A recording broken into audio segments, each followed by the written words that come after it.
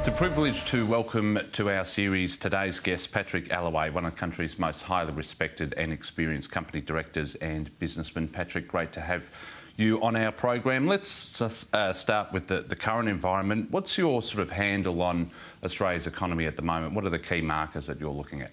Thanks, Rob. It's my pleasure to be here, so thanks for taking the time to talk to me. Look, there's lots of reasons to be negative at the moment, but I might just start by focusing on the positives. Australia's been very resilient. We saw that through the GFC. We've seen it through the recovery from COVID. And I think if you compare the Australian economy to Europe and the US at the moment, we're in pretty good shape. So we've really had really strong growth coming out of COVID, really good unemployment. So we're down below levels that we've seen for 50 years from an employment perspective. We've got good investment in infrastructure and construction going on across the economy. Corporate balance sheets are in good shape. Consumer savings are at really high levels. So there's a lot to be optimistic about. But clearly, obviously, we've got inflation across the world, growing, cost of living going up. We've seen the bottom of the interest rate cycle, and interest rates are certainly rising. And we've had a huge stimulus through COVID from central banks, and that's being reversed. And people are very concerned about increase in cost of living and whether we're going to get equivalent wage growth to cover that. So there are concerns. Asset prices are high. We've got very high leverage in the economy, particularly from a consumer perspective. And clearly, if central banks do go too hard, we could see the growth that we're seeing at the moment reverse, and we could potentially go into recession in 1 to 2 years' time. My sense is that central banks are going to be balanced. We're seeing the Reserve Bank of Australia being very measured in their response to inflation. And I think it's going to be a difficult balance between ensuring that they stem the growth of inflation, but at the same time not undermine growth in the economy. Now, as you know, we're under new management as of last weekend at a federal government level. I won't get you to comment on the change in government, but I'll be interested to get an understanding of what you see are the implications of the change of government, if at all. Look, I don't think there are any major implications for the economy. The policies of the two major parties are very similar. I think certainly the new government will be very focused on cost of living. And the real issue for us, I think, as we go forward is clearly we need to see wage rises and we need to see some more wage inflation. We haven't seen wage inflation in Australia for a long time, but we need productivity to be combined with that. So look, I don't see any major change. I think there's a clear message from the electorate to politicians to listen to the issues in the community. And so we've seen the core sort of vote for both the major parties down, and the rise of some very good independents. And I think that balance in the parliament will be a good thing, with more representation for community interests. We've seen this rising interest rate and inflation environment right across the world, here in Australia, obviously New Zealand, in the UK, the US, Europe and so forth. Where do you see that heading over the next 2 to 3 years? So look, globally, I think it's more problematic. I mean, we've certainly got supply chain issues. We've got labour shortages, and they're big issues in the global economy at the moment. My sense is that in the US, where you've got inflation hitting 9%, in Europe, where you've also got very high inflation, it's also been driven by the geopolitical issues, in particular respect to energy prices being impacted by Russia's invasion of Ukraine. It's going to be very difficult for them to manage because both their economies are still fragile. They're still recovering from the abrupt hit of COVID. So my sense is that we are going to see a slowdown offshore. From Australia's perspective, I think we're in a much better position. Our inflation rates are probably half what we're seeing in Europe and the US. I think our economy is benefiting from high commodity prices. We've got sectors in our economy that are really strong.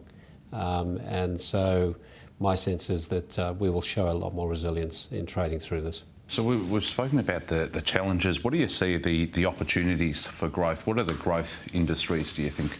Well, look, I think food and agri is absolutely prime for us at the moment. There's a shortage of agricultural land around the world. There's a food shortage around the world. We're very well positioned to continue to export and feed the world from that perspective.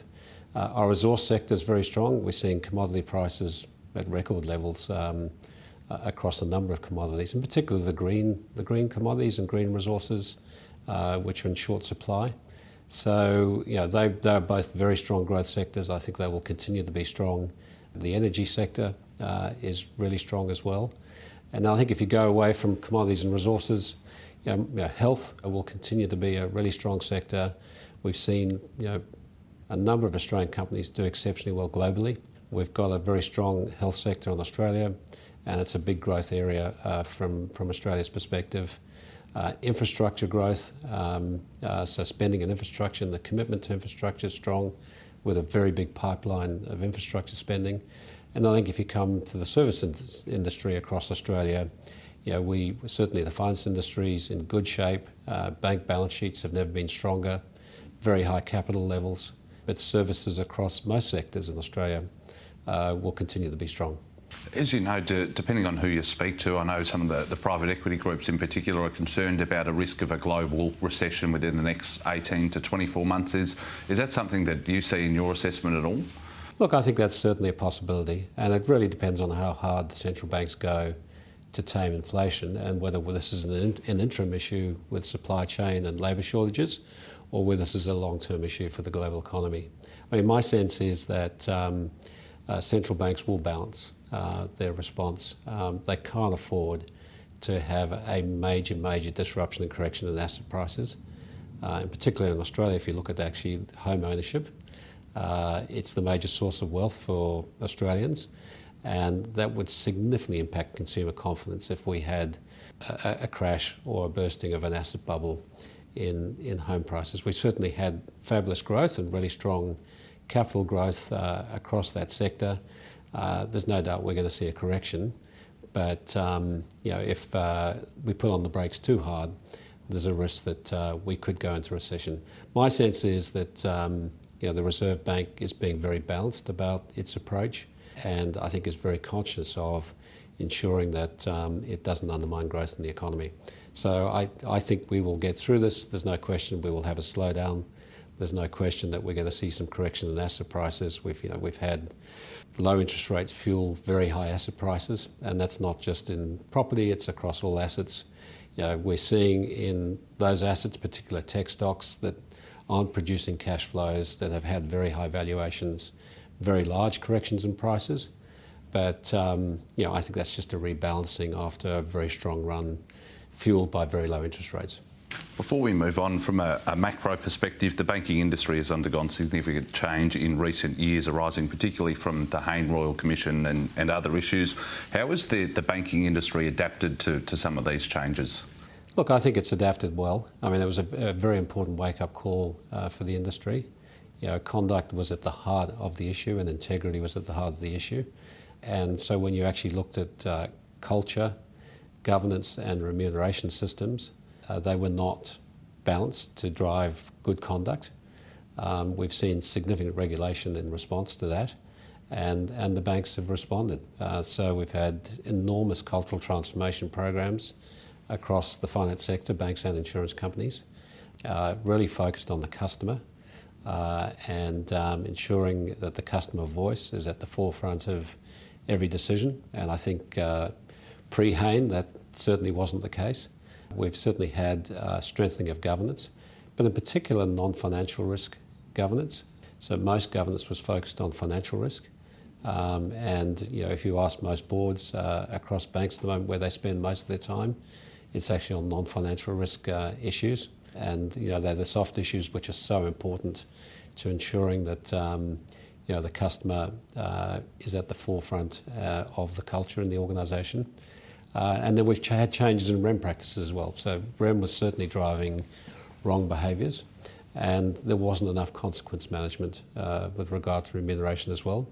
So there's been an enormous change through the industry. My sense is it's sustainable. And I think coming into COVID, it was very timely because I think the banks were able to regain a lot of trust in their response to their customers not being in a position to meet their obligations. So I think Team Australia, being the banks and the regulators and the government getting together to agree that they weren't going to question anyone who wanted to defer their loan, who wasn't in a position to pay, and 18% of banks' books, up to 18% of banks' books were on deferral. Now we've come through 2 years and we're back down to less than 1% of banks' books being on deferral. So I think that behaviour, ensuring that you do the right thing by your customer, probably Hayne was very helpful in bringing banks on that journey. You were appointed Chairman of the Bank of Queensland in 2019. Take me through your ascension to the role, and then once you became Chairman, what were some of the key objectives that you wanted to achieve? So look, I joined about mid-2019, so it was well post-Hayne. The bank was looking for a chair succession at the time, had a couple of internal candidates, so I came on as a potential chair. I was fortunate to be appointed chair in October of that year. And I think the sort of core focus for the bank at that time was it recognised it needed to change. And so we actually had a change in chair leadership and CEO leadership at the same time, which is very unusual. So George Fraser's came on as the CEO around about the same time that I was appointed as chair. That gave us a really important change agenda for the organisation. And there were probably 5 aspects to that. One was to return the bank to profitable growth. The bank had been in decline for about 5 years. The retail bank had been going backwards. So there was a key focus on how do we return this organisation to growth and profitable growth, providing better returns for all of our stakeholders. I think the second piece to it was just the legacy systems and technology in the organisations. And like many organisations, there was an investment deficit in technology. The bank had bought many businesses but never integrated them. So we've been on a program of significant digital transformation to move very old, complex legacy systems that don't speak to each other to a digital bank which is cloud-based across one platform. That doesn't happen overnight. We're 2 years into that program. It's a 5-year program, but we're building an end-to-end digital bank, which will drive both efficiencies internally, but much better customers' experiences at their digital interaction with the bank as well. How do you ensure when you're making that technology investment that you are on track, on budget and going to achieve the outcomes? There's another bank that I won't name, but they've been canned in the press for their transformation. So how do you ensure that the investment that you're making is actually going to achieve the outcomes that you said you were going to? Look, those transformations aren't easy, they're difficult, and there are hurdles along the way as well. I think the key thing is having a governance program that provides transparency of reporting against the roadmap. So, whilst it's a very bold plan, we're spending over $500 million, which is about 10% of our market capitalisation over a 5-year period, sequencing the rollout of that program and ensuring that you meet the investment case and deliver on budget and on plan and meet the outcomes as you go is absolutely key. So the board oversight of that is important. We have developed we have a technology and transformation committee that oversees that for the board. So it's a board committee, a subcommittee of the board, and its core focus is governance of that program and ensuring that we actually are getting the return from the investment that we're making. And then on the competition front, as you know, we've seen the rise of some of these upstart banks, 86 400, Judo Bank and others. How do you ensure that the Bank of Queensland is going to remain in a competitive position? Look, I think you've certainly got to be aware that disruption is all around us. So you've got to continue to question the status quo. So business as usual for most industries now, but including the banking industry, is not acceptable anymore. And I think for those businesses, and you've seen it in media, you see it in retail, those businesses that don't respond ultimately they have that Kodak moment where they don't have a franchise. So certainly from our perspective, banks have always felt they're protected by regulation, but we're seeing on the fringe of banking disruption going from non-banks happening every day. And buy now, pay later was one of those aspects of disruption. So from our perspective, I think that the real questions for us are what are the key consumer trends that we're seeing, and digitisation has accelerated enormously through COVID, and it's not going to slow down. So we've had demographics that have never interacted digitally with organisations that are now totally comfortable doing that.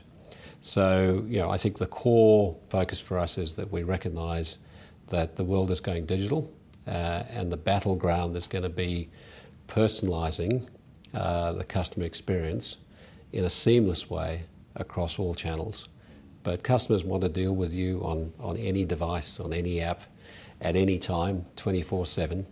But they also want to be able to speak to people, and they want the personal touch as well. So providing that cross-channel opportunity, but with a very, very much a digital bank, but a data-led bank as well. So data is so important now to ensuring that you're not just spraying your customers with irrelevant information, that in fact when a customer contacts you, you know who they are, you have all of their information at hand, and you can actually personalise that experience. Now, we're not there yet, but we recognise that's where we need to be. And I think someone starting with a blank sheet of paper as a small, innovative fintech, it's much easier to get there because you're not dealing with legacy. The complexity for banks is they're dealing with legacy platforms. So look, I think that's important, and that's a really important piece. I think we've got to recognise also that cash is gone. We're going to end up with digital currencies which will be regulated.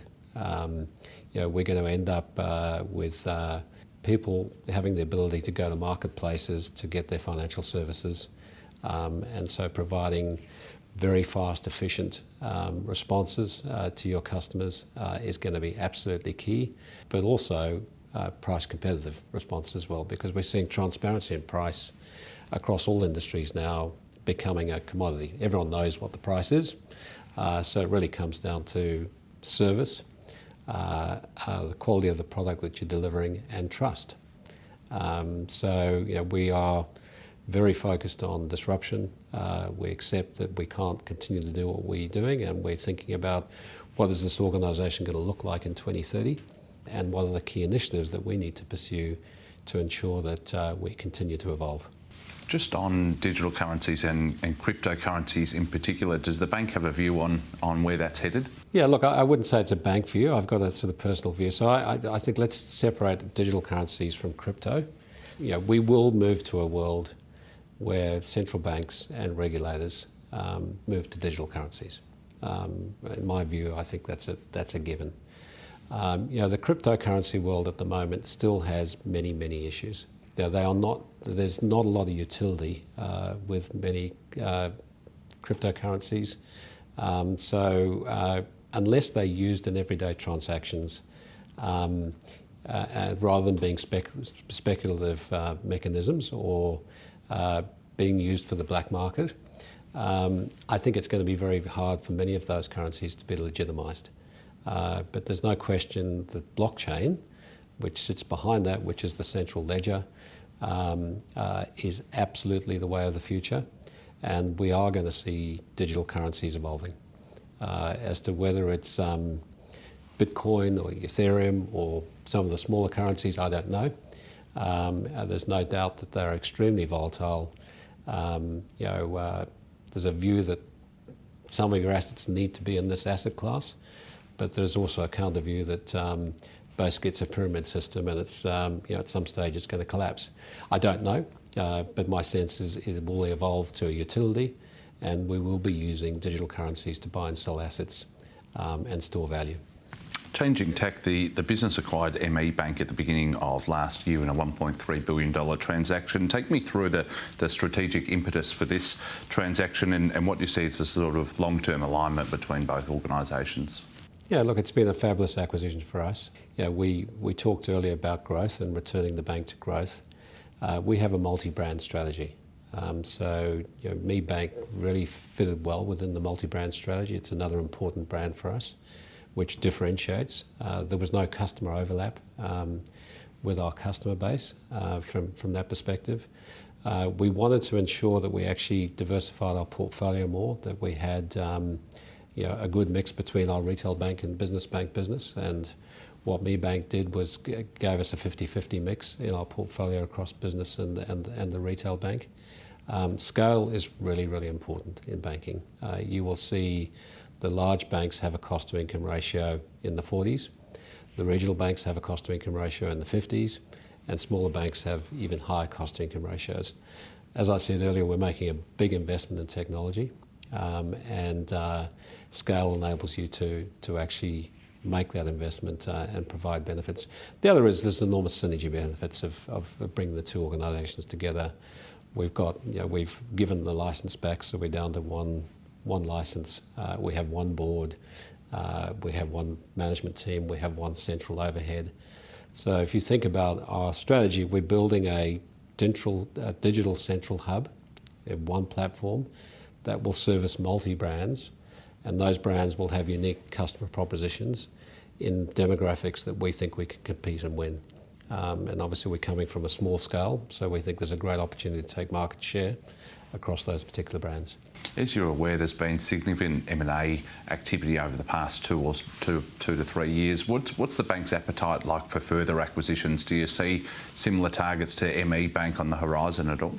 So look, there's nothing on the immediate horizon at the moment. We're bedding down an important acquisition, and we asked our investors to give us, as you said, $1.3 billion to fund that.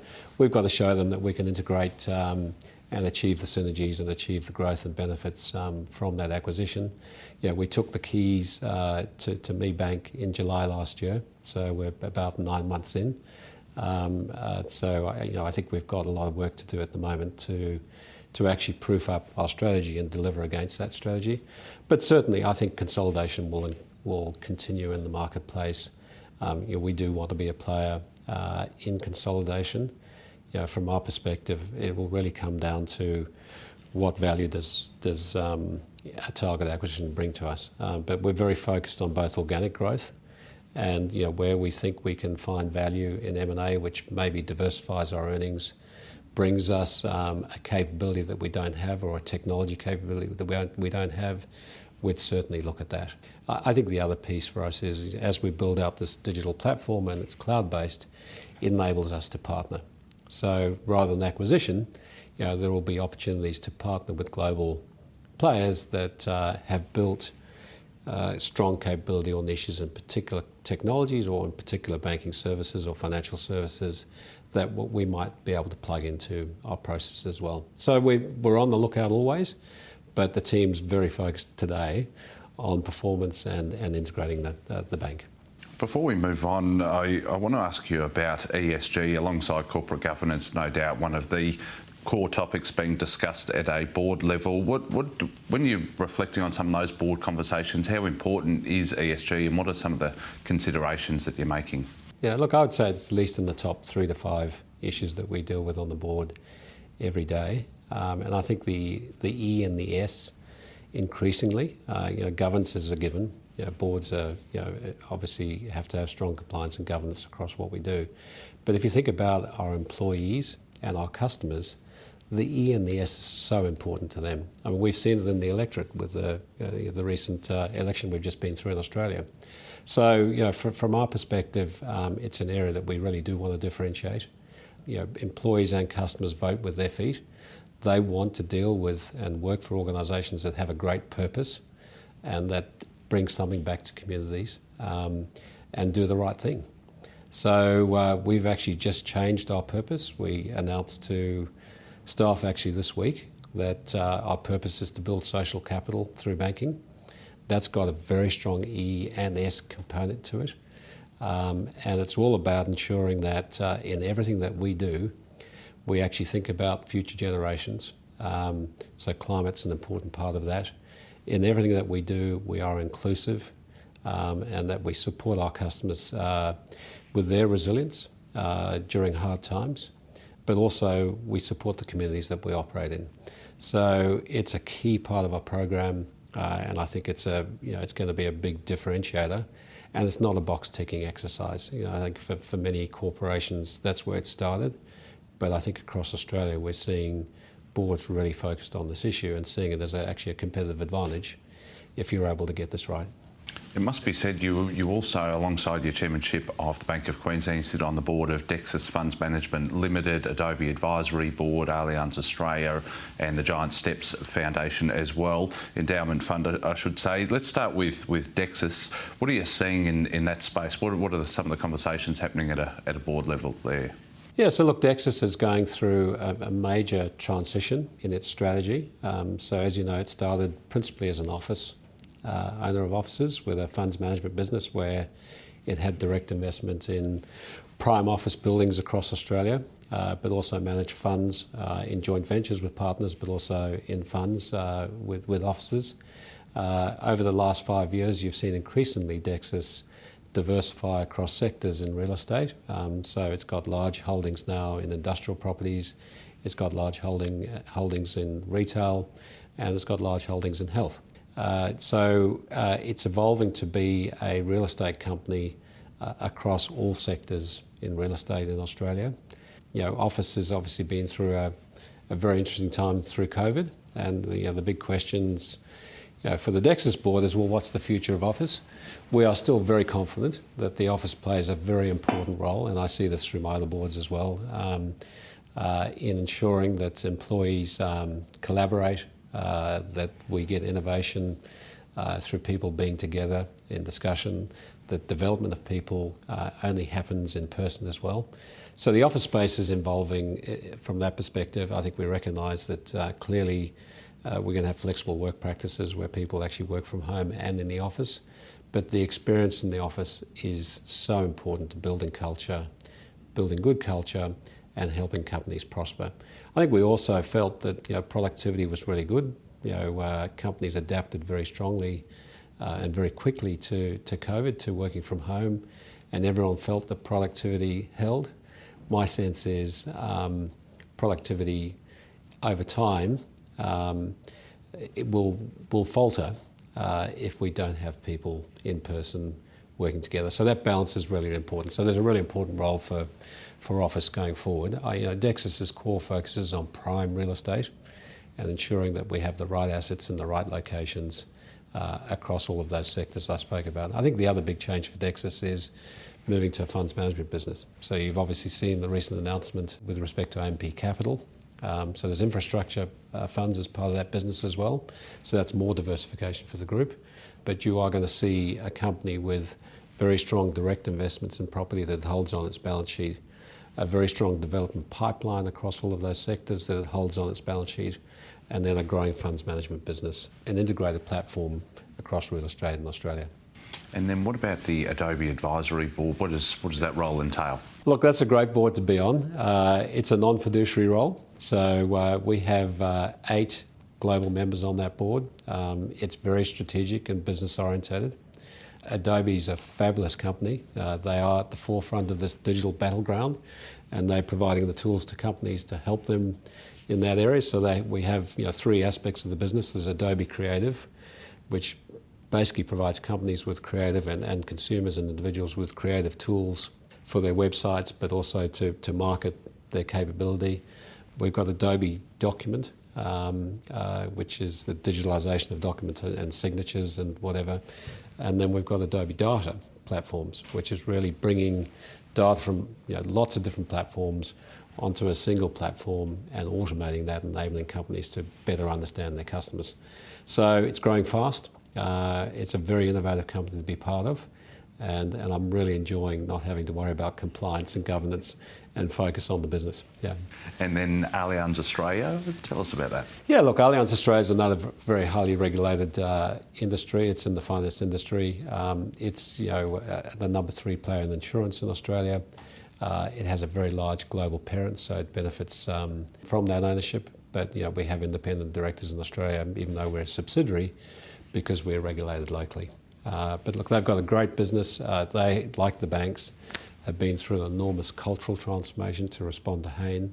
They're also going through a technology transformation, but it's being supported by a global giant that's got billions of dollars to invest to drive better outcomes for customers. I'll ask you about the Giant Steps Endowment Fund shortly. I just want to briefly explore your background, though, if I could. You're a graduate of the University of Sydney. Take us through your interests in the fields of banking and finance, and then some of your early experiences within the sector.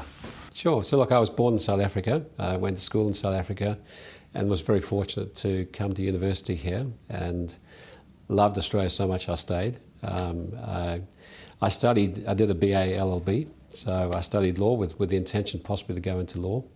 The Australian banking system was just being deregulated at that time, so it was a time when the Hawke-Keating government deregulated the financial system. Banks were hiring, so I joined Citibank in those days, about 1983, and it was a fascinating time to be in banking because they'd just floated the currency. Citibank had just been given a banking licence in Australia, so a number of foreign entrants came into Australia.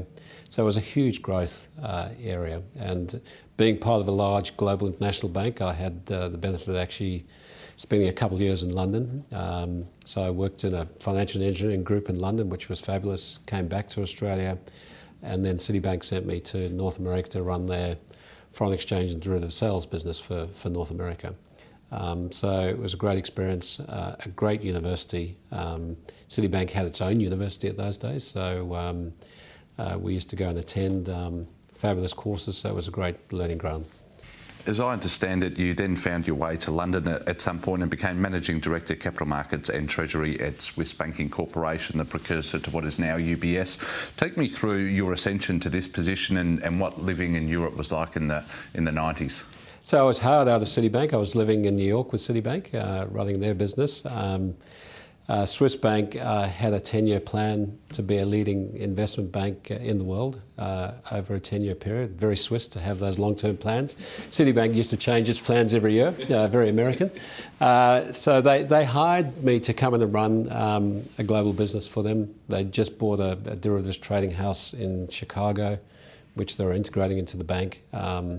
It was a really exciting time to be part of their investment bank, given their aspirations. And we went from being a sort of top 10 player, largely servicing Swiss clients around the world, to be a top 3 investment bank globally. So it was a great time to be with the organisation. I spent some time in Zurich with them, and then moved to London and ran the business out of London. And then ultimately, Swiss Bank merged with UBS. And in fact, it was, even though they took the name UBS, it was almost a reverse takeover, where the CEO of Swiss Bank became the president of the combined organisation. And obviously the investment bank of Swiss Bank was the core investment banking group. Now, I don't know if you remember, but there was a group called Demix Barry in Australia. SBC Demix Barry was part of that, and that became what is now UBS, and obviously an enormous success in Australia for UBS as an investment bank over the last decade. And what were some of the deals that you were working on during that time? Yeah, so look, I mean, I was fortunate. I was running the business, so I had about 3,000 people in 16 countries. So I spent a lot of time travelling and on aeroplanes, visiting people. So I wasn't on the deal front focus. It was more managing the business and making sure that we had the capability to deliver to our customers. But we did. We were a global player. We did some wonderful business across many corporations. We serviced probably the top 1,000 institutional investors in the world as well. So it was great to be able to bring corporates and investors together to do fabulous deals that enhanced value for both. As I understand it, in 2002 you then co-founded Saltbush Capital Markets. What are the origins of that business? What were the origins of that business, and what were some of the services that you offered? So I came back to Australia, decided that I wanted to work for myself, took a little bit of time out, and with a couple of friends we set up Saltbush, and there were sort of two origins of that. We wanted to provide absolute returns to investors through investing in equities. And so we were a manager of managers, so we bought 3 or 4 fund managers into the group. They owned their own businesses. We took an equity share in their business, and we raised capital for them and provided the financial services license and compliance across those umbrellas. And we had a corporate advisory business as well. So we grew well, but the GFC, like it did for many businesses, really hurt our funds management business. We'd got to about $350 million under management at that stage. and we had redemptions across the board. We didn't put a gate down like many businesses did in the GFC, and everyone wanted liquidity. So we went down under $100 million of funds management, and ultimately got to a stage where we just felt we didn't have the scale for the compliance cost to run that business. So we sold off our management companies and kept the corporate advisory business, which I stayed on and ran for about 3 or 4 years. And that's actually how I got onto the Fairfax board, because I was an advisor to Fairfax during that really disrupted period where they had a lot of debt, and we're finding that earnings were being significantly disrupted as they lost their classifieds to digital sites. Absolutely. And to just reflecting on that period, so I think you joined the Fairfax board in 2016 or thereabouts. Obviously, a period of significant turmoil for the media industry. How did you manage to sort of stabilise, or how did the board manage to stabilise the business during that period?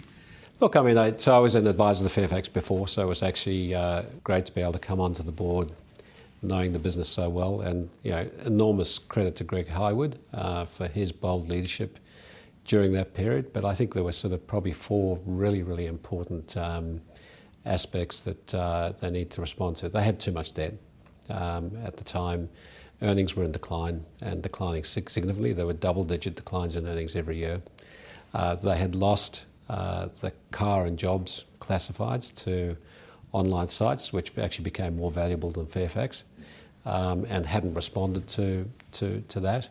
And so I think the response was absolutely key. How do we, and this was driven by Greg, but basically how do they actually reduce the debt? So they sold off some non-core assets to reduce the debt. They owned a business called Trade Me in New Zealand, which David Kirk, when he was CEO, had bought.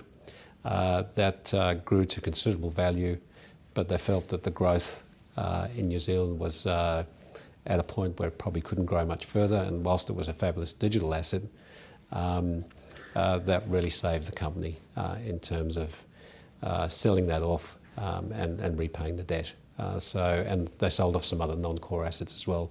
They closed the printing presses, which was a really bold move. The cost, they took about $660 million of cost out of the business, but the 2 big printing presses in Melbourne and Sydney were shut down. They set up a digital platform outside the media business as a disruptor to the media business, and eventually transferred all the journalists and the media business onto the digital platform. They took Domain out of the media business and separated it with a separate culture. Realised that had to be a digital company, and eventually listed Domain, but retained 60% ownership of Domain as a growth asset, and then invested in the startup in Stan, recognising that on-demand video streaming was a huge opportunity. Netflix were in a fairly dominant position in Australia, but there wasn't another player in Australia. Always felt there was room for a number 2.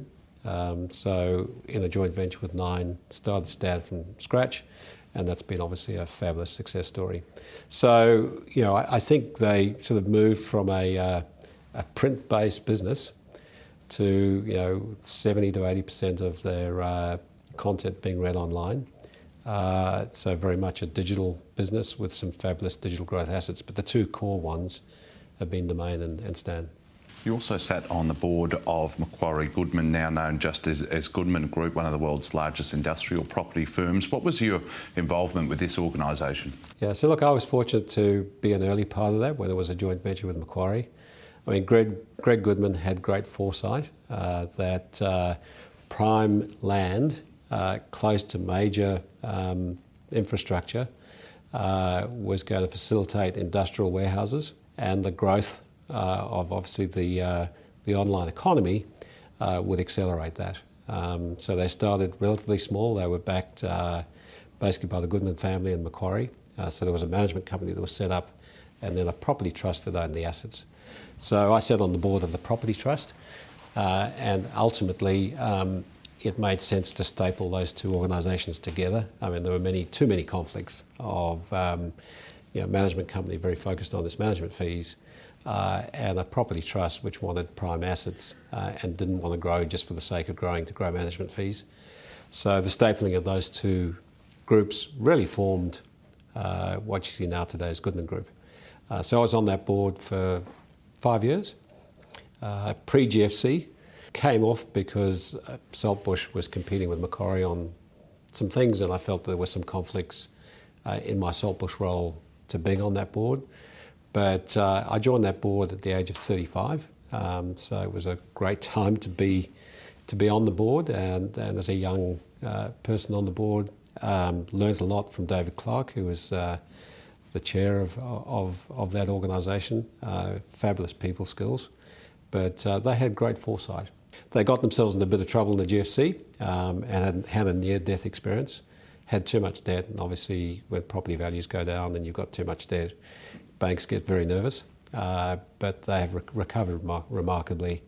They're a top 20 listed company in Australia. They are the major owner of industrial assets around the world, and industrial cap rates are at ridiculously low levels, which has built some great wealth for Goodman shareholders.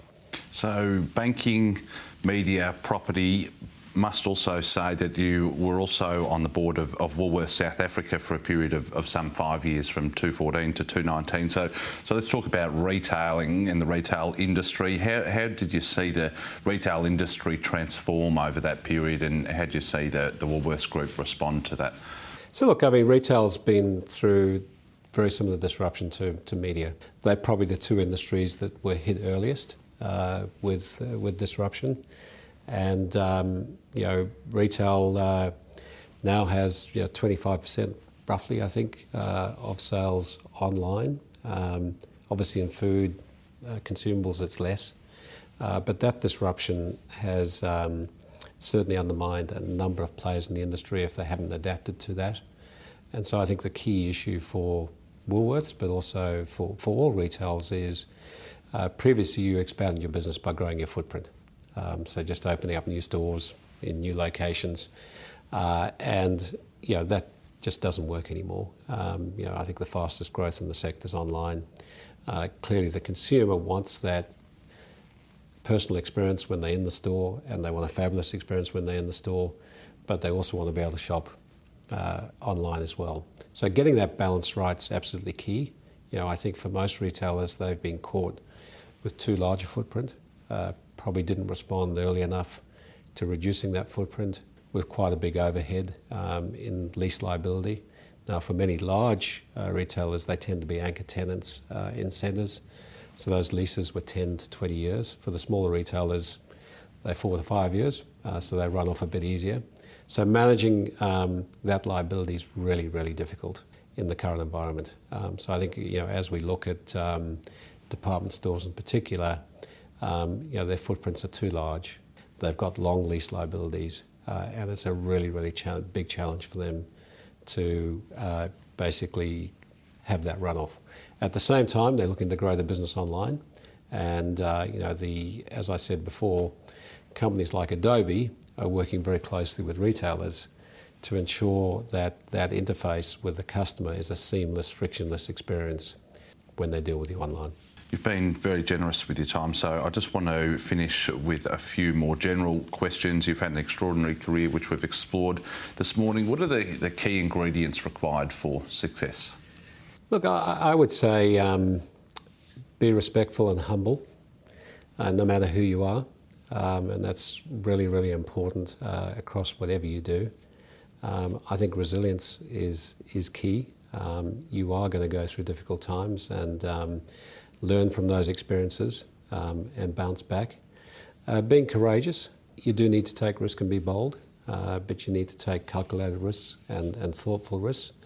But it's important that you do need to be bold. And I think the final thing is question the status quo.